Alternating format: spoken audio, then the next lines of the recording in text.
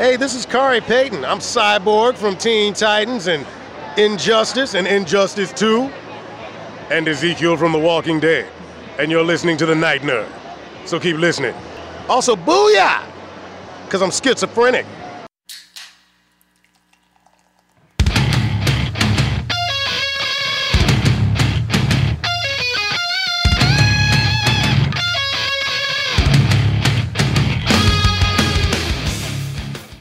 Welcome to the Night Nerd Podcast. I'm your host Lance. It's Tuesday, so we're going to talk some TV and movies. Now, all week we're celebrating international superstar Angelina Jolie. And, of course, when we get to Thursday's show and talking about her history, we're going to talk about her filmography. So, I was trying to figure out, what do I talk about today? You know, for Monday, for video games, we talked about Tomb Raider, which a lot of you enjoyed, and we still haven't quite settled the Lara talk, but that's okay. Tomorrow we're going to talk about her appearance in comic book movies. So I wanted to take a look at a different aspect of her film life on today's show, and I wanted to talk about Angelina Jolie, the director. Now, she's directed 5 films in her life, and we're going to look at those 5 movies today. She's produced a few outside of that as well, including Maleficent and the one and only Ivan, which is available on Disney+. They don't sponsor me, but maybe one day. So, yeah, let's look at this, because a lot of actors switched to directing. Emilio Estevez, wonderful film director. Orson Welles, one of the best ever. But there are other ones who switch, and we're not naming names, but you know, they're not the best. Angelina, however, most of her films, as we'll see, have gotten a lot of love, both critically and commercially. So let's just dive into it. The first thing she ever directed was a 2007 documentary called A Place in Time. And this film is, while it is a documentary, it's also very experimental. So she had a group of people, mostly her celebrity friends, go around the world and look at orphanages and refugee camps and, you know, people's plights, people's suffering all around the world, and then they like synchronize their watches to a certain time, and when that time hit, which, if you're wondering, it was January 11th, 2005 at noon Greenwich time, they recorded for 3 minutes of what they were doing, and this is like the end of the film. And it was showing what life was like all over the world at the same time. Not very high concept, but kind of high concept. And Hathaway's in there, Jude Law, Jamon Hanso, Wyclef Jean, Hilary Swank, Bei Ling, Johnny Lee Miller, who was her ex-husband at the time. But so pretty solid for a documentary, a very solid cast, and just really great. It works. It does okay. People enjoyed it, but nothing too crazy. You know, it was I don't say it's a safe bet for your first movie, but it kind of was. Then she got into storytelling. In 2011, a film called In the Land of Blood and Honey. Now, this movie is not for the faint of heart.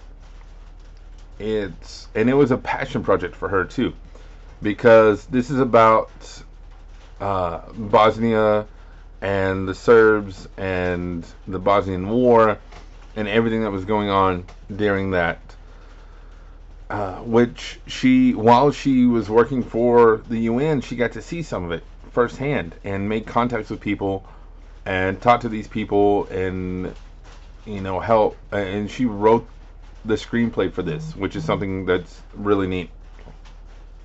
The story, when I say it's not for the faint of heart, I mean it's brutal. It's about this couple who meet at a club and fall in love, but then their country goes to civil war, and one is of the militaristic side.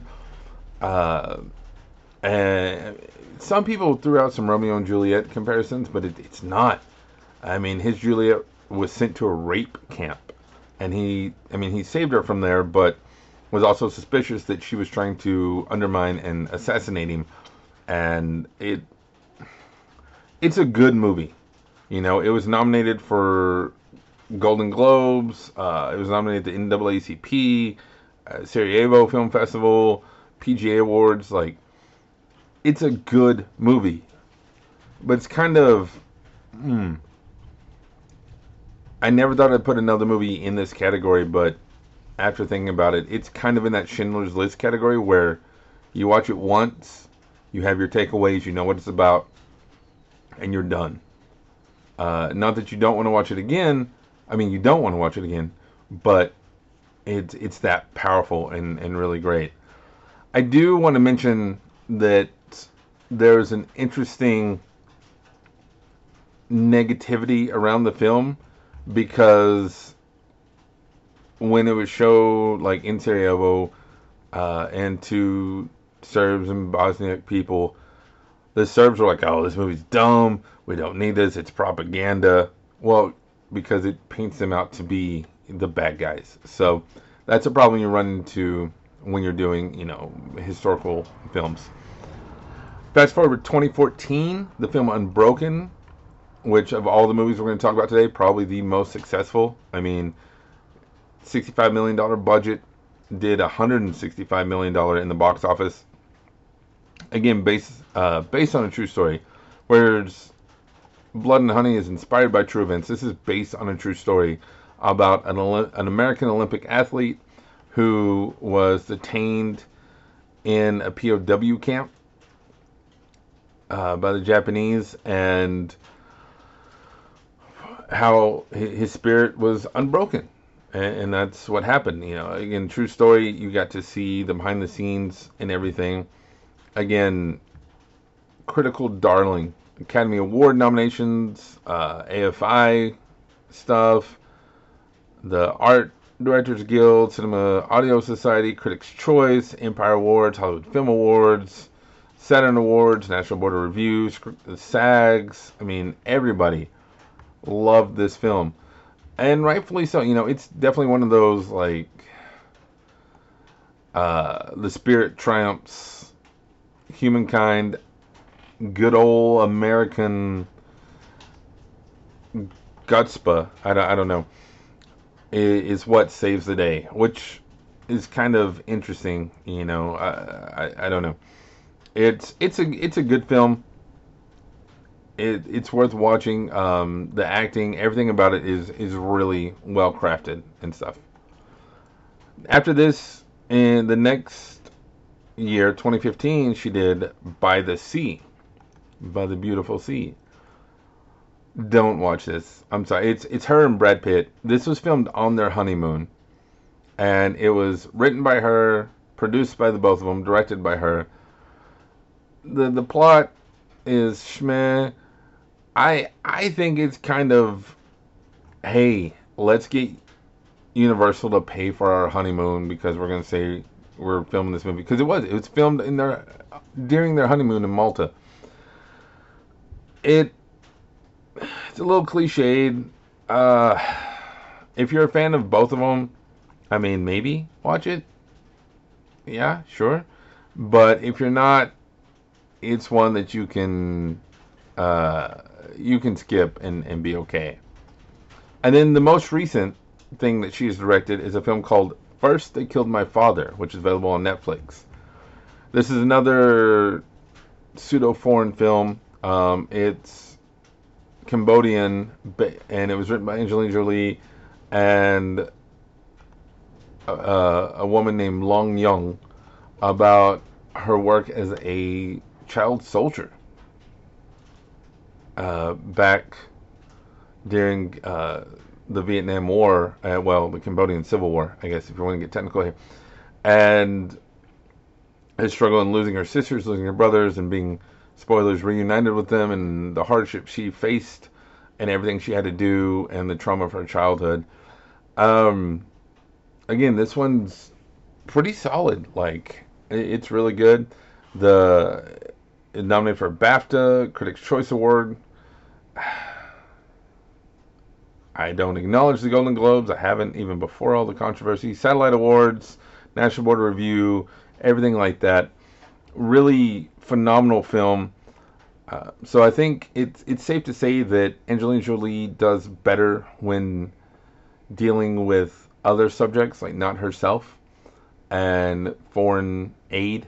Not only is it a passion for her, but obviously, yeah, she does well with it. So I'm excited to see what comes next. You know, this was 2017, so it's been 4 years since she's directed anything, and there's nothing that I found on Wikipedia that says she's going to do anything. So who knows? You know, maybe we'll get something. IMDb doesn't have anything. She did a Coldplay video randomly, but we'll see. Let me know, have you seen any of these films? And if so, how do you feel about Angelina as a film director? Let me know in the comments below here on SoundCloud or on social media. Facebook, Instagram, YouTube, Twitter, everywhere. Just look for The Night Nerd. You can email me, nightnerd@thenightnerd.com. But otherwise, that's going to do it for me today. Again, my name is Lance. Thank you all so much for listening, and we will see you next time.